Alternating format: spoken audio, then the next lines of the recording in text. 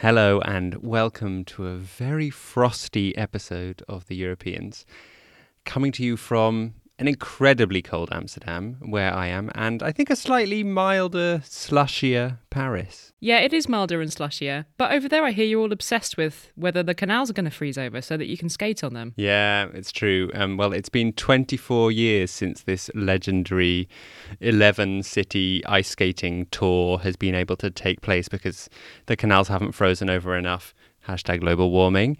There's complete Elfstedentocht mania in the country at the moment, and yet officially it's not meant to go ahead because of the dreaded C word. I saw that the Prime Minister said, can you all please try not to fall over on the ice and get hurt, because the hospitals really don't need that right now. Yes, be careful out there, Dutch people.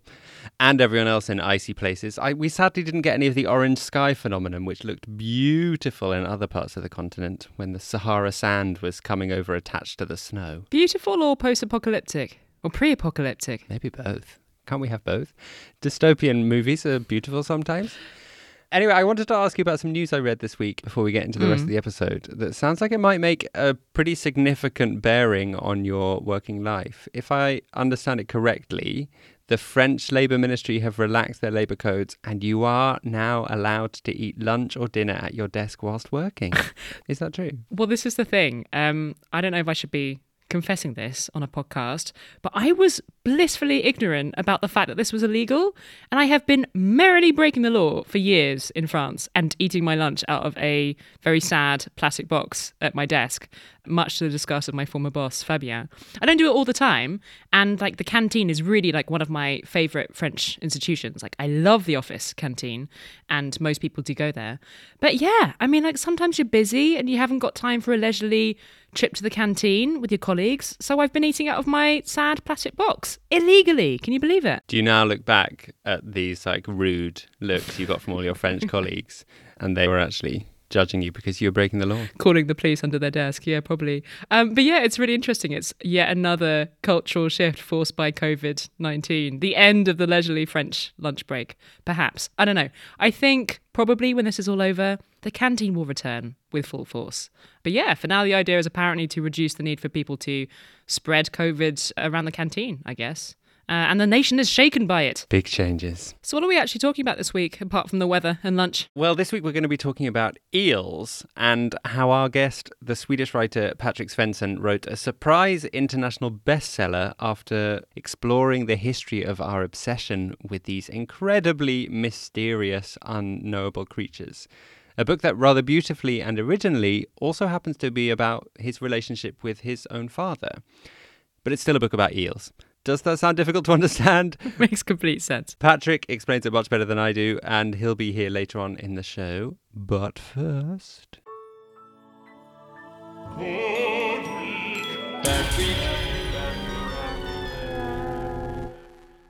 Who's had a bad week? Well, both good and bad week are kind of connected to the world of cinema and theatre this week.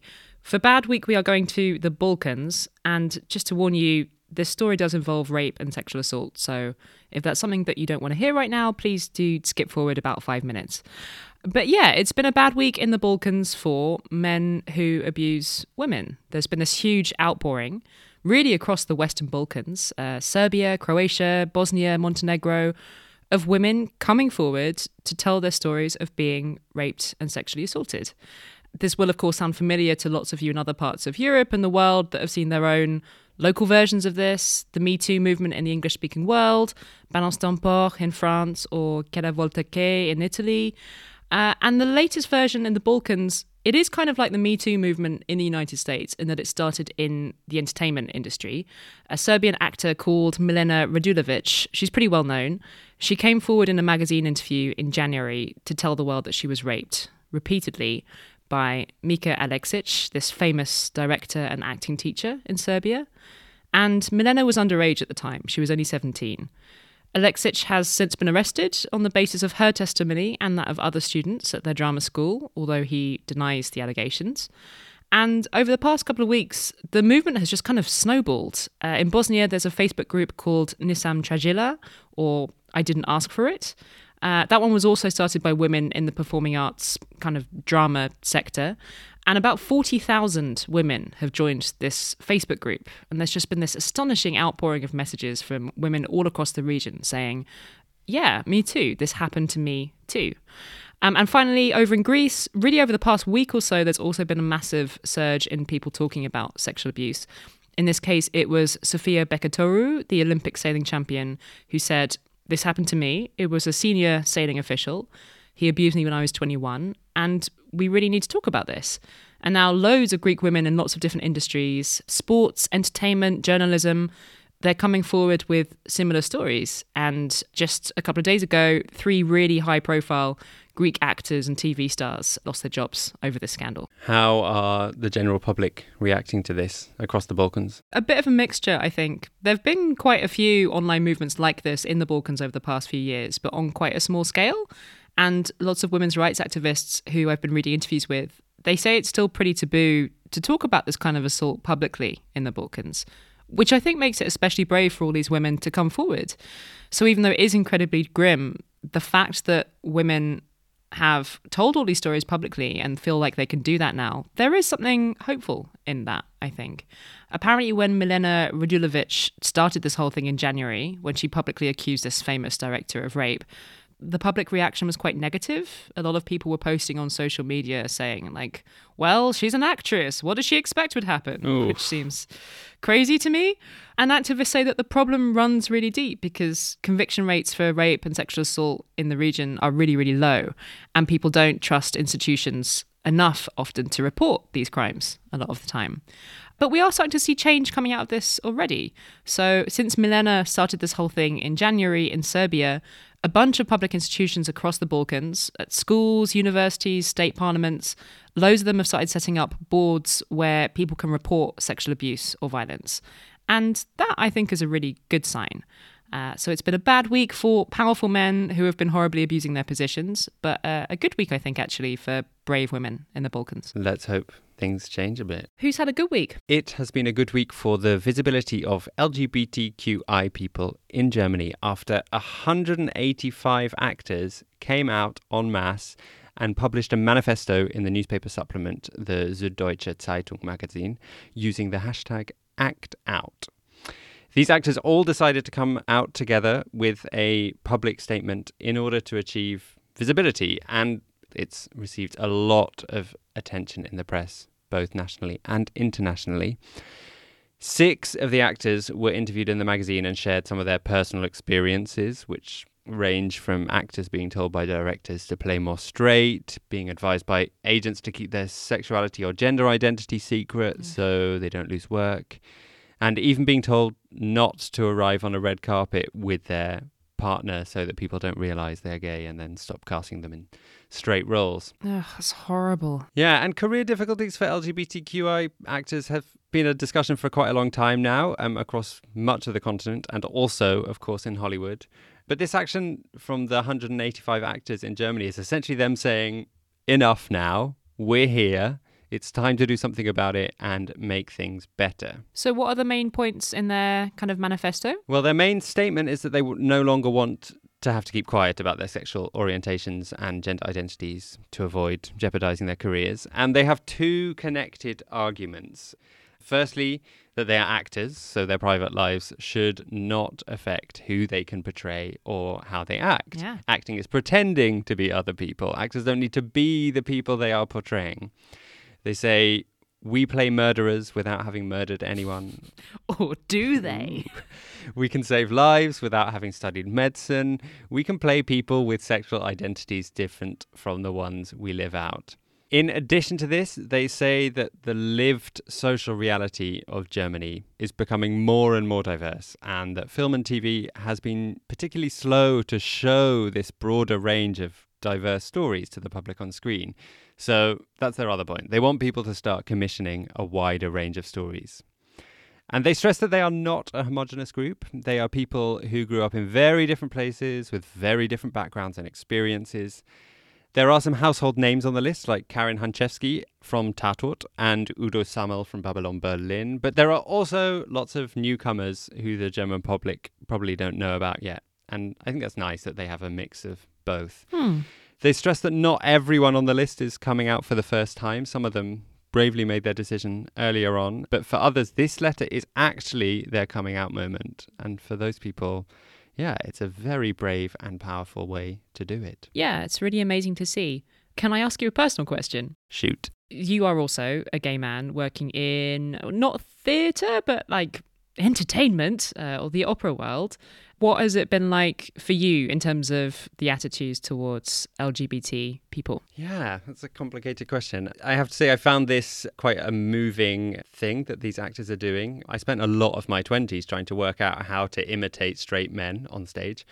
And that's partly because almost all of the characters in the mainstream opera repertoire are macho, heterosexual men. And in opera, it's kind of, in some ways, even more extreme because you are attached to a voice type, and I'm a baritone. And the baritones are often, in traditional repertoire, figures like kings or counts or father figures.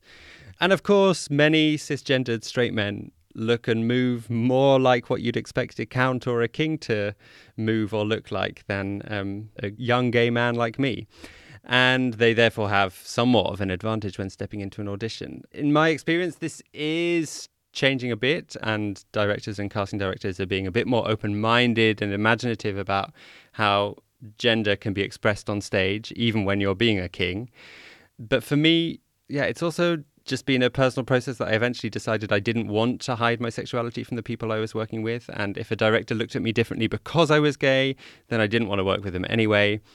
And it's also one of the main reasons why in my career I have now mainly ended up doing contemporary opera, because in this more niche arty scene, there's more work that comes out that has more diverse characters, an exciting range of characters, some of whom are closer to my lived reality, some of whom aren't anything like me, but at least aren't just this one like macho archetype. I thought that role where you were playing a sort of giant sea creature was particularly like you. Thank you. Oh, I feel really seen.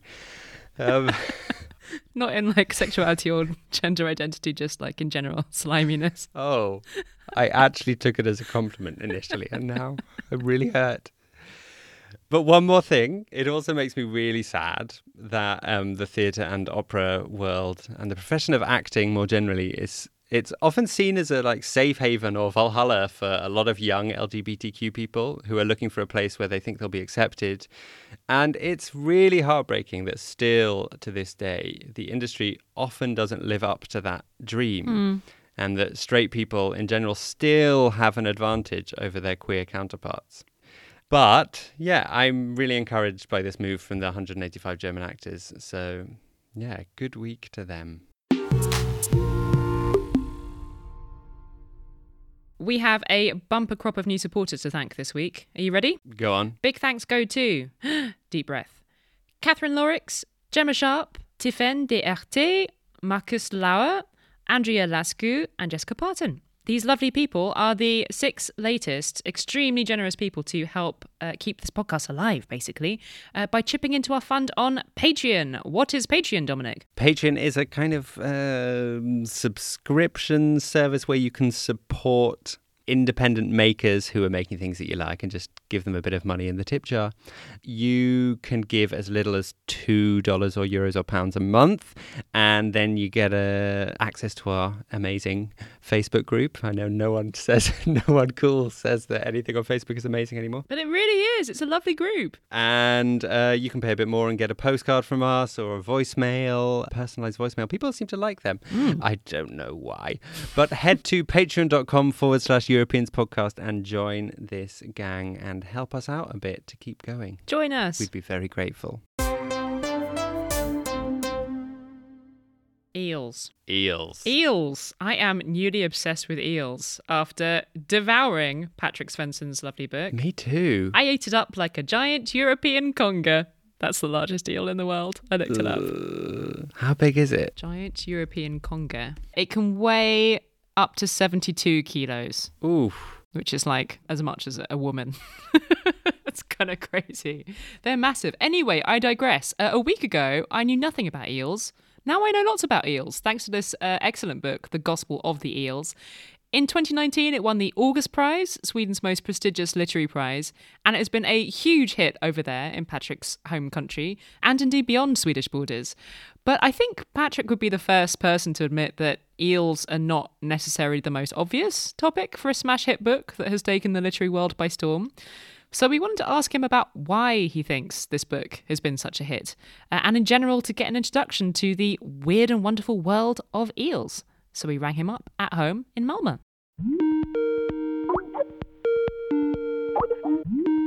How did you, someone who isn't a scientist, you're a cultural critic, in fact, how did you end up writing a book about eels? I spent my whole childhood fishing for eels with my father, and it was something that became very important for us, for our relationship, and it was always just me and him down by this river late summer nights, and the eel fishing was something that brought me and my father together. In that way, it became very important. It was also those nights down by the river that my father told me about the eel, that it's quite a remarkable animal, actually. And he told me about the Sargasso Sea and all these mysterious things about the eel. So I guess my fascination started already there. From your book, I have learned many, many fascinating and mysterious things about these wonderful creatures. But one of these things that I learned is that Sigmund Freud spent quite a while in Italy cutting up eels and looking for testicles. Like, just why? Like, what happened? That's why I think the eel is such a good subject to write about science, about knowledge and about people and how knowledge starts, you know. When I wrote about the eel, I was like, I understood that I wasn't just going to ask the question, what do we know about the eels? But when I asked the question, how do we know the things we know? That's when I found all these stories and all these characters. The scientific history about the eel is full of great stories and great characters. As you said, there's Sigmund Freud. A young Sigmund Freud who was on his first scientific mission. He was trying to prove that the eel has sexual differences, that there are male and females. And he was going to do this by finding the eel testicle. So he spent around a month cutting up eels, trying to find these eel testicles. And he studied more than 400 eels. And of course, he didn't find one. Not one single small eel testicle did he find. And maybe that's why he went on to, try to understand the human sexuality instead of a fish. I mean, there's still quite a lot of mystery around how eels reproduce. I mean, we know a bit more than we did when Freud was cutting them open. There have been some other great theories in your book. I personally love the British idea that eels were born when hairs of horses' tails fell in the water.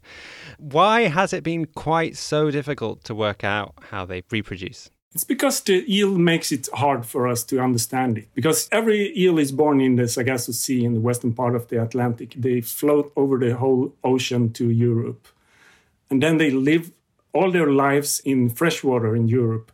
It could be a very long life. It could be up to 40, 50 years. But then suddenly it gets this urge to go back where it came from, to reproduce. And on its way back to the Sargasso Sea, that's when the eel gets sexually mature. So they don't have any sexual organs until that time. So when you study an eel in Europe, trying to find the sexual organs, trying to find a eel testicle like Sigmund Freud, you don't find any. And that's why it has been so hard for people to explain the eel reproduction. And instead, there has been all these fantastic theories about eel being born out of nothing, being born out of mud, or being born out of hairs from horses, all these fantastic theories. We know they go on this epic migration every year.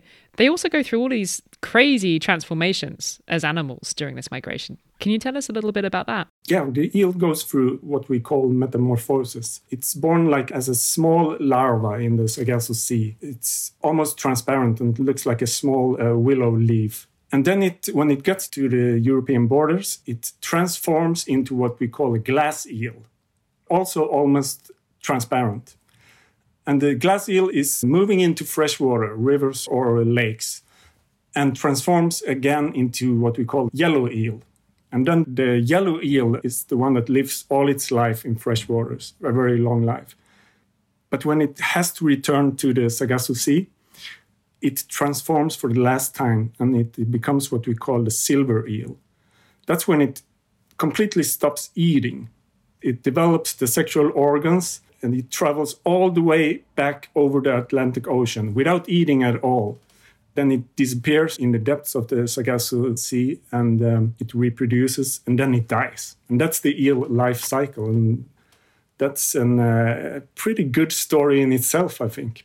I quite liked the anecdote in your book about this distinction between what makes an eel an American eel or a European eel, and that some of the American eels, they're the stronger eels probably that manage to break out of the current. And as a podcast about Europe, I thought there could be some, I don't know, larger analogy there.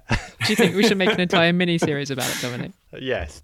That's one of the mysteries that remains, because the American eel and the European eel, that's two different species, but they are born on the same place, in the Sargasso Sea.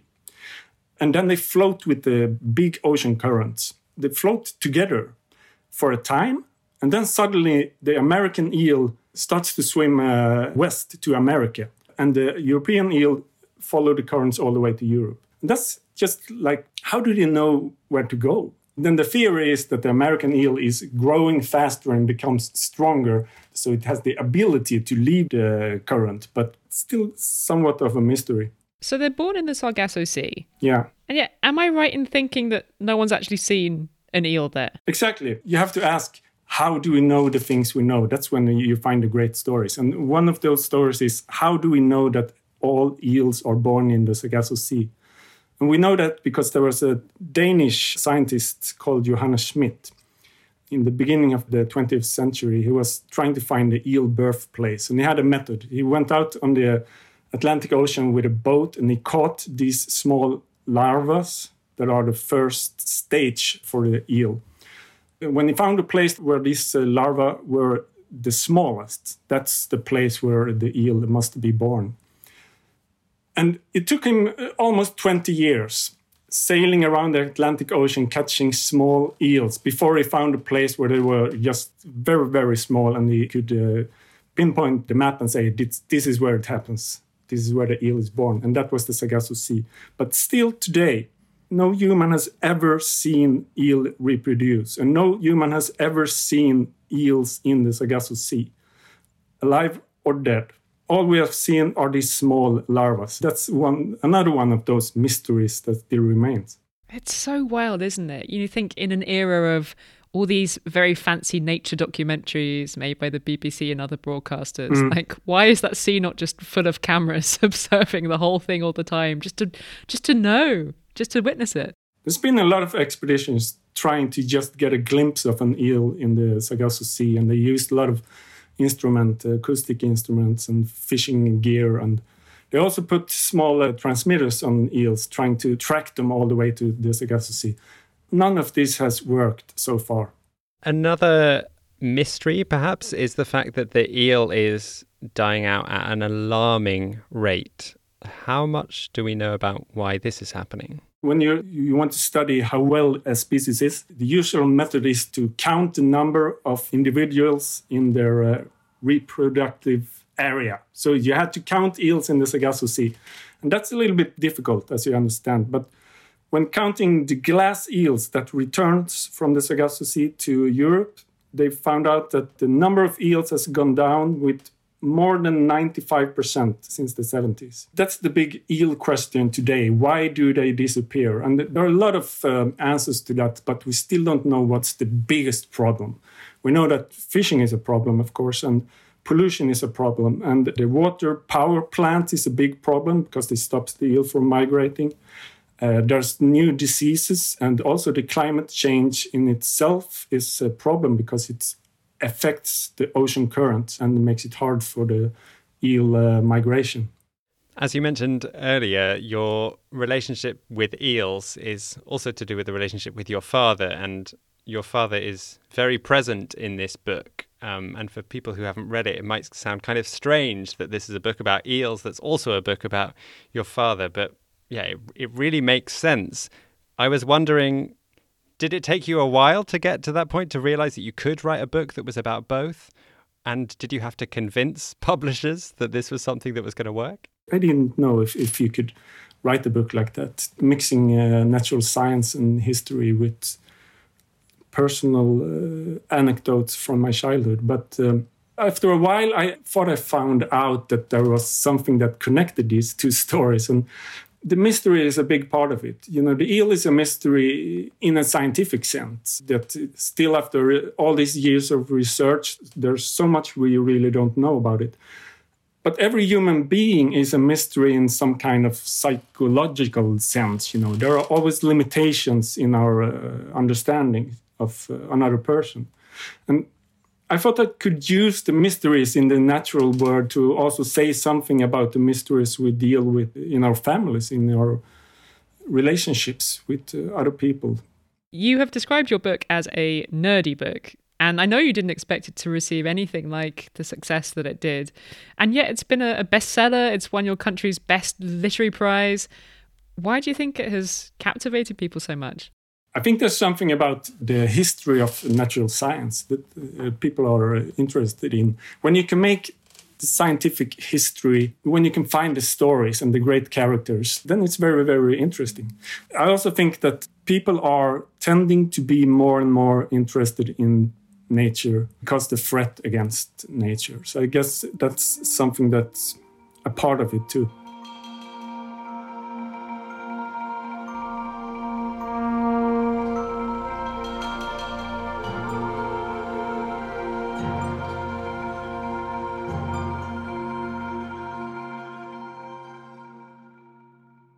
Thank you so much, Patrick Svensson, for talking to us. Go read The Gospel of the Eels if you haven't already. You won't regret it. Dominic and I have both been enjoying it greatly, and that takes us slithering seamlessly into isolation inspiration. Was that too horrible? Oh well, I've said it now.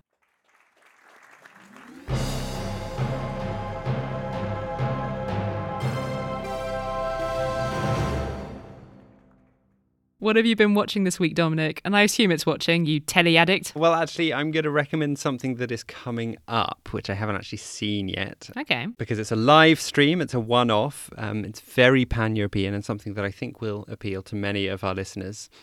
Yeah, it's quite out there. It's a conceptual piece of dance based on the words of Greta Thunberg. Okay. So the German choreographer Nicole Beutler, who, full disclosure, I have worked with in the past and who I think is a total genius, she has created a danced manifesto using a speech by Greta in collaboration with Swedish dance company Norddans. And like most other performances in Europe that were meant to be in person as theatrical experiences, it's going online instead. And the advantage to that is that it can be seen by people all around the world without causing any pollutants into our environment. Well, some, I guess, from using the electricity and the data. Mm-hmm. It can be seen this Thursday, the 11th of Feb at 8 o'clock Central European time. Tickets are €10 each, a small contribution that will help these struggling performing arts companies with a bit of cash. I'll be tuning in and I'd love to hear what you think. It's called Our House is on Fire. Sounds depressing, but I'm looking forward to seeing the cool dancing, so that's nice. I imagine it won't be depressing. She makes really joyful work. She was the one who choreographed you as the giant sea creature, wasn't she? No, she wasn't. Okay. I did a show with her about masculinity / climate change. Oh, yeah. That was really fun. And you were like the patriarchy. Yeah, along with 7 other men in suits. Perfect role for you. Thank you.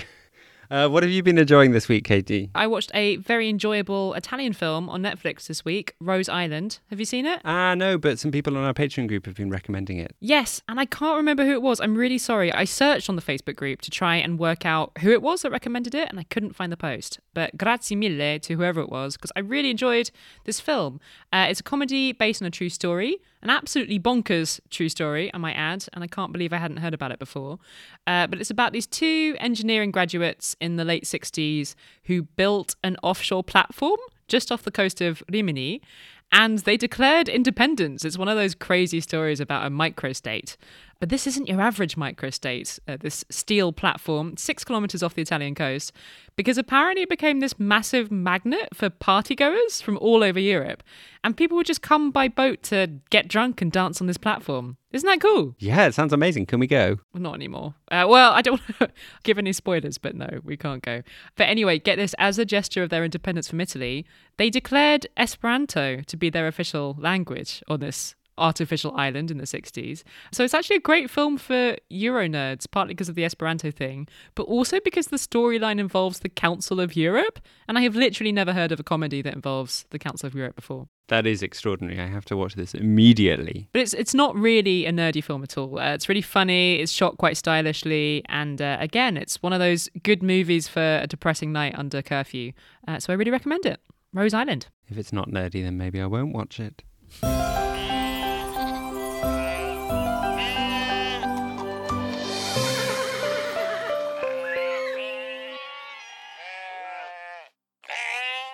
For our happy ending this week, there was really only one option. The Handford Parish Council Zoom meeting that was so stoically overseen by the internet's favourite person this week, Jackie Weaver. I cannot wait for you to explain the Handford Parish Council to the people of Europe. Ugh, yeah, it's actually kind of tricky explaining the parish council system. Do you have to?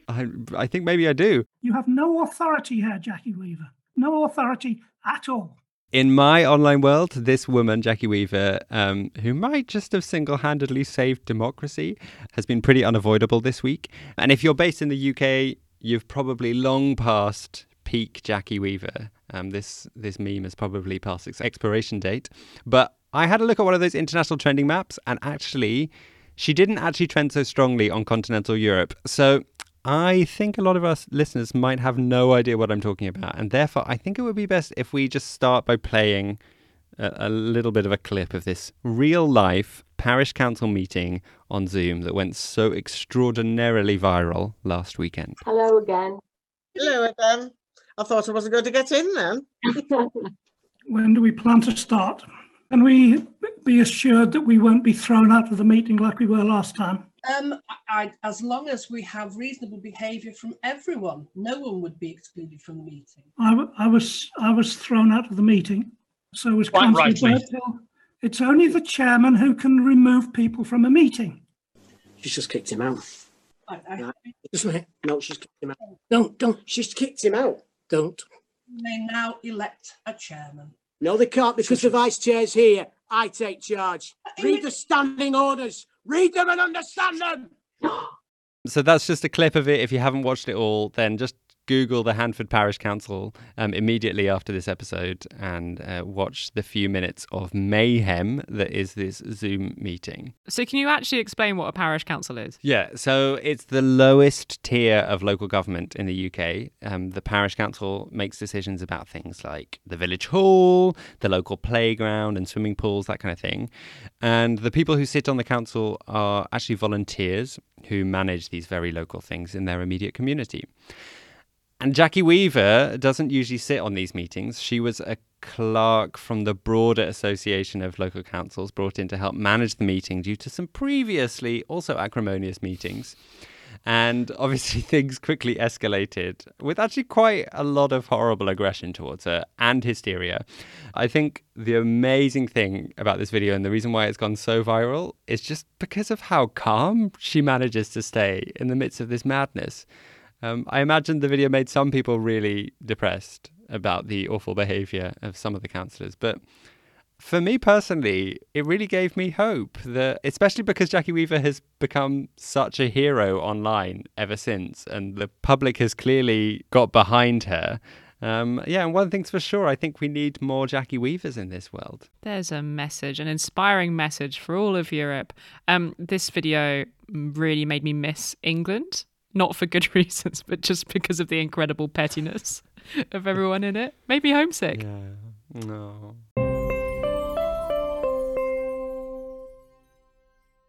We've got to go because we've got a new job to apply for, Dominic. Have we? Yeah, apparently the European Space Agency are recruiting new astronauts. Amongst the general public, it's amazing. And I thought we could sign up. I don't want to, please. We could podcast from space. It'd be fun. You can go and I'll be the person who stays at home and speaks to you. Okay. I mean, we can carry on doing our podcast over Skype, even if you're in space, I think, can't we? It's true that we've always recorded at a distance. Let's mull it over. If you have a strong opinion on this question of whether Dominic should sign up to join the European Space Agency, let us know on social media. You can find us on Twitter at EuropeansPod, Instagram at EuropeansPodcast, and we're on Facebook under the Europeans Podcast. We'll be back next Wednesday with another episode full of both serious and silly stories from the continent.